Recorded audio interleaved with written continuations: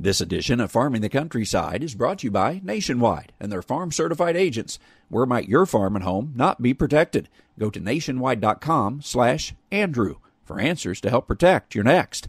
And by Pivot Bioproven 40 OS, the nitrogen you need now on seed. Learn more at pivotbio.com.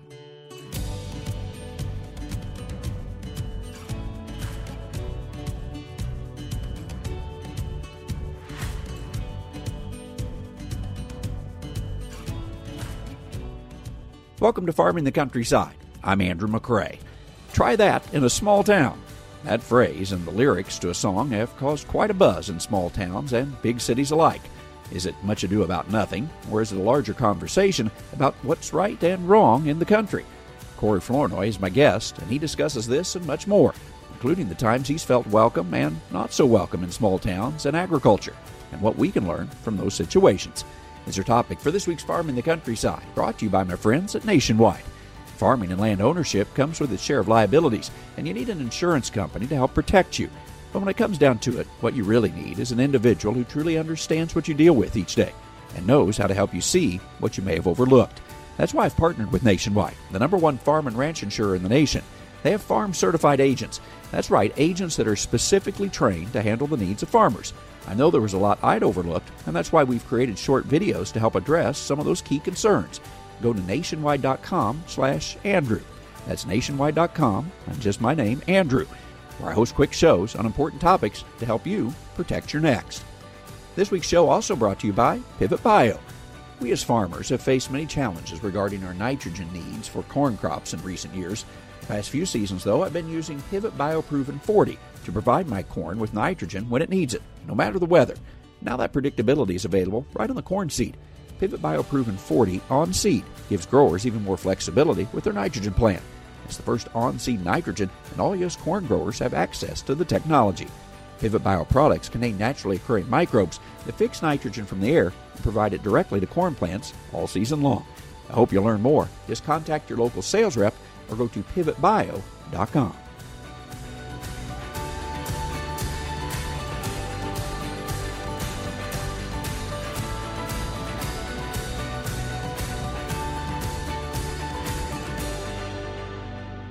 If you've listened to this program for very long, you've heard Corey Flournoy. I usually have him on as a guest once or twice each year, mostly to discuss issues that involve the interaction of farms in small towns with those in the big city. Corey grew up and lives in the city of Chicago, is a past National FFA president, and today continues to work with and speak to many businesses in agriculture and beyond. And he just began a part-time role with the National FFA organization to boot. Before we begin, I need to set this interview up. Many of you have heard or seen in your social media feeds much about the lyrics to a song, Try That in a Small Town. Our goal here is not to relive the media coverage from past weeks. In fact, you'll hear Corey say he hates me for having him on to discuss this. I hope that's a bit of hyperbole, but we know each other well, and it's probably all in good fun. My goal is not to promote one side or the other. I'm just the interviewer who always enjoys learning along with you. And my goal is not to promote or denigrate a song. In fact, you won't hear us even mention the artist. As you'll hear, though, our conversation launched into a far bigger subject, including a new role Corey has just begun that impacts many people of all ages in agriculture.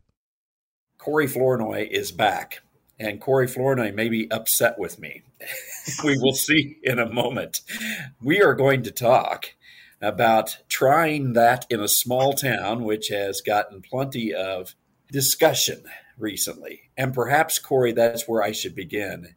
Is there really even a reason for us to discuss this? Because some people say, well, because you're discussing it, if some people don't like it, now you're just making this more popular and it's adding to all of this that's going on in the media. So let's start there. Well, I would start by saying, no, I would not discuss this song normally. But I respect you. I like you as a person. We have done many of these conversations. This is the only reason I'm having this conversation. Otherwise, I pretty much hate you for asking me to have this conversation. And it's because, I believe that the song, the video, all of this is more about getting media hype for something that kind of exists in the current climate of the country. And in some ways, it's capitalizing on some of the sentiments that we are seeing in different parts. And so I think in the end, this person may have wanted a #1 song and media attention. They got it. Now we can move on. Yeah, that's why I think it is, because look, the reason I say I hate you also is because you know I don't listen to a lot of rap artists and other artists who say things in their music that I disagree with, right? And so there are very controversial things. I won't mention artist names that conflicts in my value system, and so I don't listen to them. I don't support them. So that's who I am, and that's similar to this. I think it's kind of a weird conversation because if you disagree or don't think this matches how you see the world, then you don't have to listen to this person. You don't have to comment. You move on life, and I think that's kind of where my head is. Right. Well, you make a good point because there are certainly plenty of songs and artists out there that have controversial lyrics, some that go way beyond the line. So we're talking about something that, and an artist that you say, and perhaps rightly so, it's not something new for artists to come up with lyrics that provoke conversation to help hype a song. And correct me if I'm wrong, you work with Sony. Is that correct still? Yeah, and it's funny. I now that I'm an independent individual who does consulting for a variety of companies in diversity, equity, and inclusion. Yeah, I work on one extreme. So I work with Sony Music Entertainment, who they distribute a lot of music for different artists, right? Bad Bunny and others. And so we have that one extreme. Then I also, my largest client, or one that uses most of my time, is the National FFA organization, which is traditionally more rural. I would say potentially conservative, smaller towns and those kind of things. So I am working with a variety of different clients who probably both sides of these kind of conversations. Well, I'm interested in those conversations that you have as you think about Sony and FFA, which seem to perhaps be worlds apart in types of companies they may be. What do you talk about at Sony as far as diversity, inclusion, these types of topics? Does that ever cross paths with the lyrics and so forth that we promote in music? Yeah. So, I mean, Sony's a good example because they have a country music division in Nashville. So it is part of their world. Bottom line is what I work with Sony is, and that's also where I come in too, is like, at the end of the day, this doesn't cause me to lose sleep. At the end of the day, this is something in me to talk about. What I work in is helping create opportunities for underrepresented people and companies. My job, what I do particularly with Sony Music, I work with a division of them called The Orchard, which is then, again, part of the music distribution center, is I'm helping people of color who have worked in the industry for a long period of time to get the resources and support to help build their careers so they can move into higher positions of leadership. Because that's where difference happens. This is when you have a diversity of people who get to be in higher level positions in companies, who get to make different decisions that are made from senior management teams that are pretty homogeneous. So that's my work with them. This is typically not what I talk about, which again, I will get you for later. Well, hey, since we're on this topic, though, Sure. and we're going to not just focus on one song, and we haven't even mentioned the artist's name, which we may not, because I think it's really bigger than an artist and talking about these types of conversations, which I think is good. And many people know when you're on this show, we have you on here because you provide a valuable viewpoint, not only because of where you live and, where you come from in Chicago and so forth, based compared to many of our listeners who are probably more in rural and farming America and so forth. Let's go with this, though. This song on my Facebook feed, I mean, it just exploded with people and opinions and so forth. And I think when I asked you about it, you said, I have not even seen anything about that. Is that correct? Well, I knew about it. I mean, so I watch some daily news talk shows. And so I knew about it and heard about the controversy and even heard about different opinions about it. And so I guess, let's talk about the song for a second, right? So I think it's really interesting about the song is there's a lot going on in the song and the video. But if you were to take it line by line, it's, again, I think it was created to create conversation.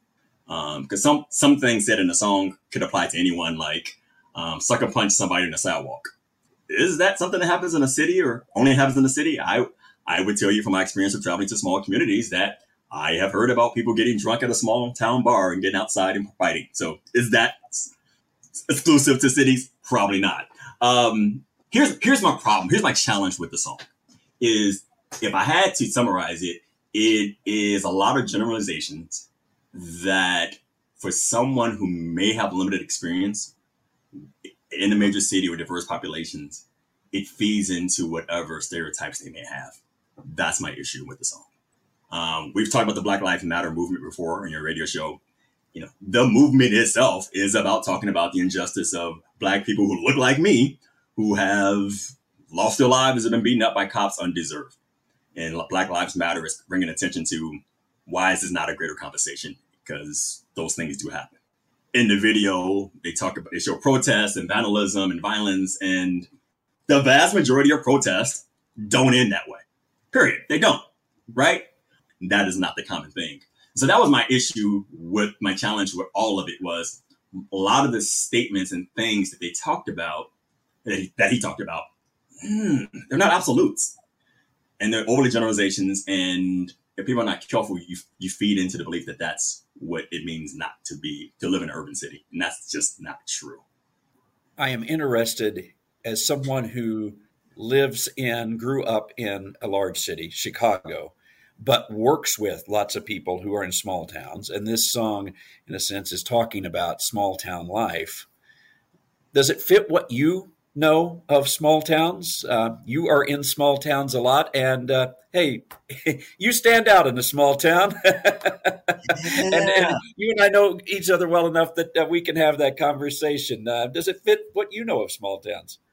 That's a fantastic kind of segue into a larger conversation. And that is, I have been to many a small town across this country, including Carpenter, Wyoming, of 54 people, right? Like I have been to small towns. And so it's, I haven't felt like anytime I walk into a small town, my life's in danger, right? Are there areas of the country where, particularly depending on what region you're in, that I believe things could happen or I'm more cautious? Yeah. So that was also, I found interesting about the song is, like the whole try that in my small town. Yeah, if you're a person of color, there's a lot of things you're not trying in a small town, right? Because out of fear of what can happen to you. It's me driving through a small town is making sure I'm in the speed limit and I am being very cautious about where I stop in that small town, particularly if there's a certain flag that's hanging. That's real, right? And so, again, the song itself was interesting because that is not my experience. Also, here's the other point too. There's a lot of Black people and people of color who live in small towns. And I said that as a fact because if you watch the video, you wouldn't know that. So when you talk about, is the song intended to be racist and stuff? It's not explicitly racist, but I would submit for your consideration some of the imagery that you see and how, again, overgeneralizations or the absence of certain things builds a narrative, even if it's not spoken. That's problematic. Even the line of, about spitting in a cop's face. Yeah, I'm just going to go out on a limb and say that that's not something that a Black person would think to do, to spit it in the face of a cop, because it traditionally does not play out. It's just all these things may not go down very differently than if you are a female of the majority race, right? And so anyway, all those things, it was just the song from beginning to end, which caught me as problematic not because I thought it was overly racist, not because I just thought it was a lot of overgeneralizations or overstatements that some cases not even true. The last one I'll talk about is the rounding up the gun my grandfather gave me.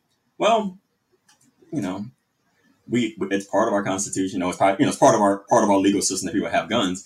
And the states that have restricted unless that gun is a high power capacity AR-15 style gun that your grandfather has left you, no one's really trying to take away your gun.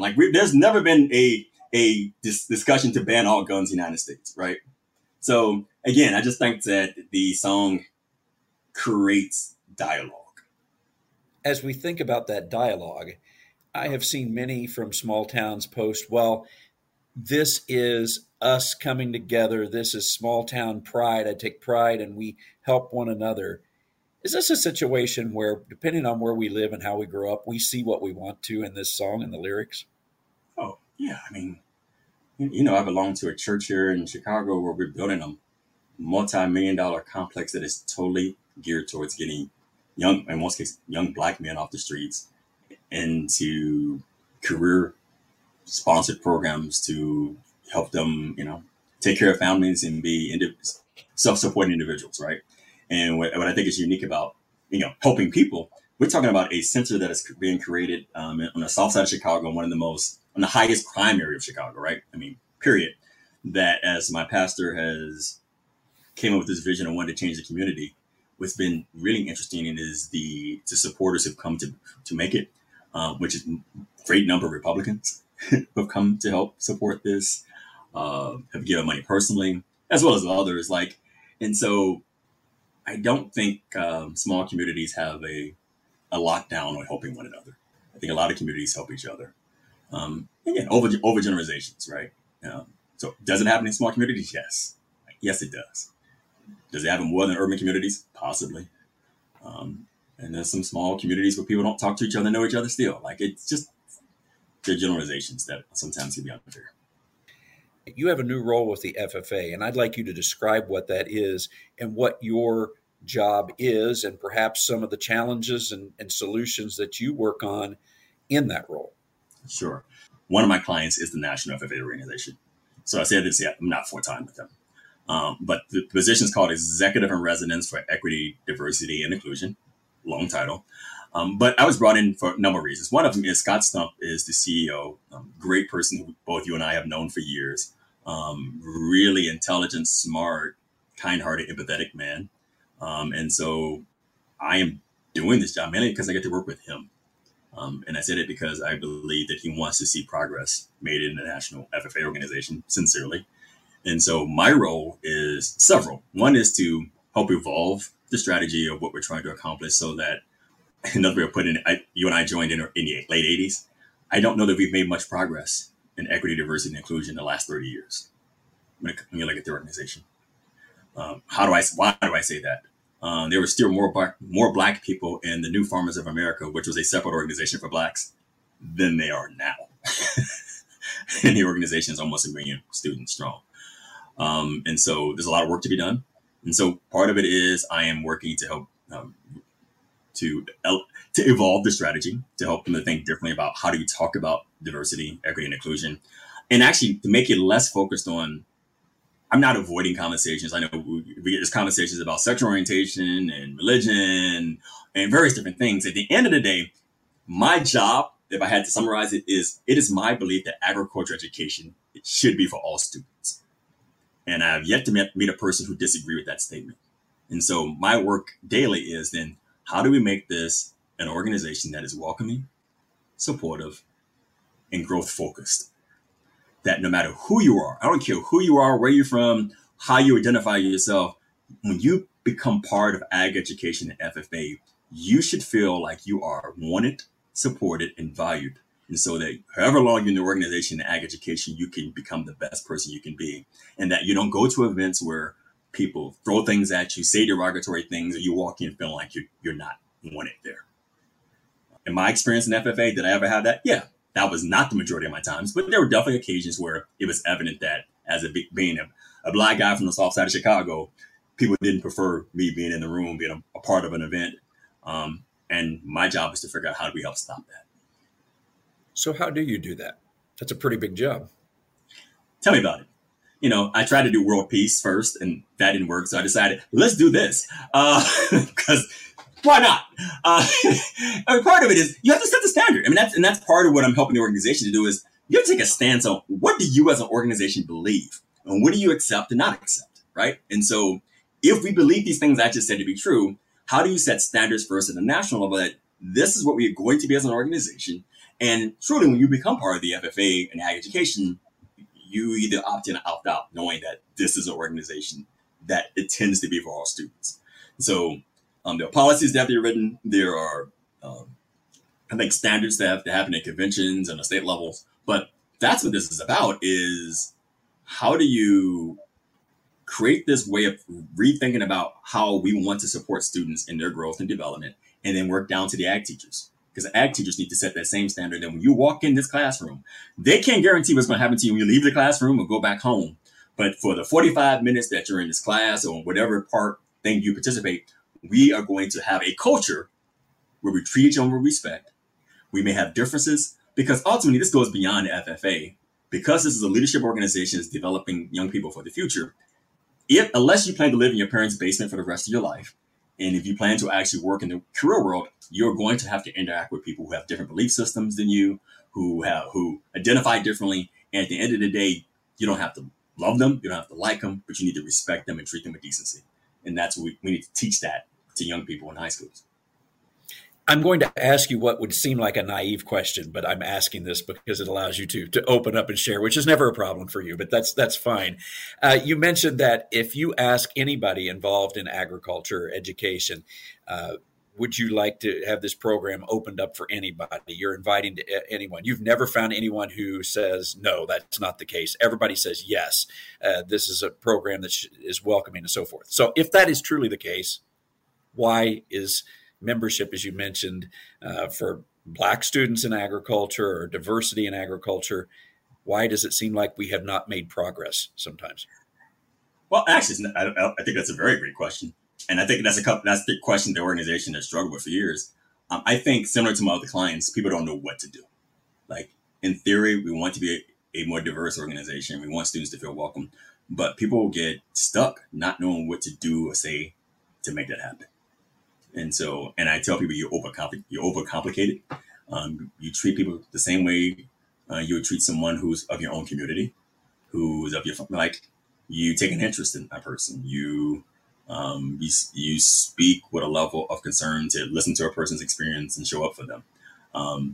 The same thing you would do when you walk in a room and you sit next to someone that you know, take that same skill set and use it for somebody you don't know. We've all done it. Meeting a stranger, meeting someone who comes from a different place who doesn't like you, but you treat them with respect, you take an interest in them, you encourage them to get involved, that makes all the difference. And people stay in their own silos. It is interesting how our own internal biases keeps us from leaving our comfort zone to show up for somebody else who probably needs it, who appears to be different. As we wind up, let me throw at you a question that may seem a bit out of the ordinary, but it is a topic that was brought up just 2 or 3 shows ago on this very program.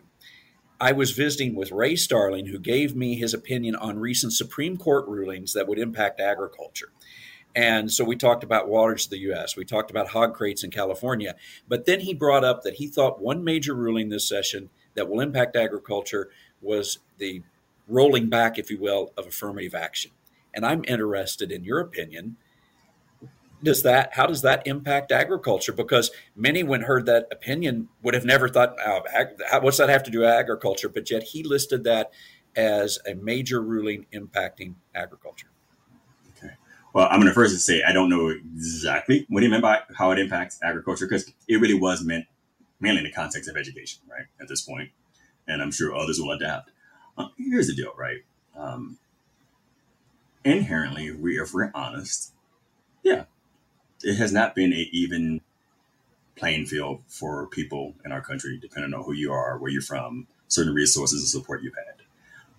So the affirmative action ruling, it can have an impact. It could actually lessen the opportunity to have diversity in various different forms, particularly in education. And as I tell people, equity does not mean you lower the requirements and lower standards to get diversity. It means that you put special systems in place to ensure that you do get it. And in some cases, that you put certain systems in place so that you give people the support so they can get there. No different than the agriculture world, where there are farmers in certain areas who get subsidies and support because, for whatever reason, they're not producing and performing, they don't have the resources as others. And so we give support because that's equity. We could say that every farmer survives on their own, and if you do it, you do it. Like, no, we don't believe in that, right? We would have the country would flip out tomorrow if we decided that, no, we provide the same level of support for everybody, regardless of what kind of obstacles and challenges that you get. And so it is interesting that people can see that being fair in some cases and unfair in others. Well, Corey, it is always good to visit with you. And for those that want to interact, you are always kind to say, how can they interact with you? Because you are a person that deals in these issues and deals with them in agriculture. So if somebody's listening and says, I just want to help my organization, help myself, help me be aware of different issues and how I can try to always be open and welcoming at all, how would you tell them to connect with you? So I am on social media. I'm on Twitter. I'm on those different things. So if you have a Twitter account, it is at Corey Dwayne F74, Corey Dwayne DWAYNE F74. People can always contact you too. So if you know how to contact Andrew McCurry, you can contact me. But I'm always open to do conversations, keynotes, workshops. I help a lot of companies, a lot in the ag field in this space right now. Corey, always good to talk to you. Same here, Andrew. Thanks for listening to this week's show. Remember, you can follow Farm in the Countryside and our daily show, American Countryside, on Facebook, Twitter, Instagram, YouTube, and TikTok. Just type in Farm in the Countryside or American Countryside. I appreciate you joining me. I'm Andrew McCrae. I'll catch you next time on Farm in the Countryside.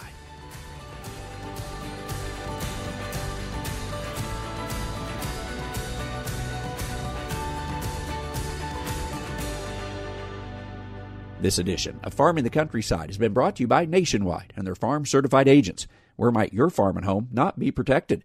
Go to nationwide.com/Andrew for answers to help protect your next. And by Pivot BioProven 40 OS, the nitrogen you need now on seed. Learn more at pivotbio.com.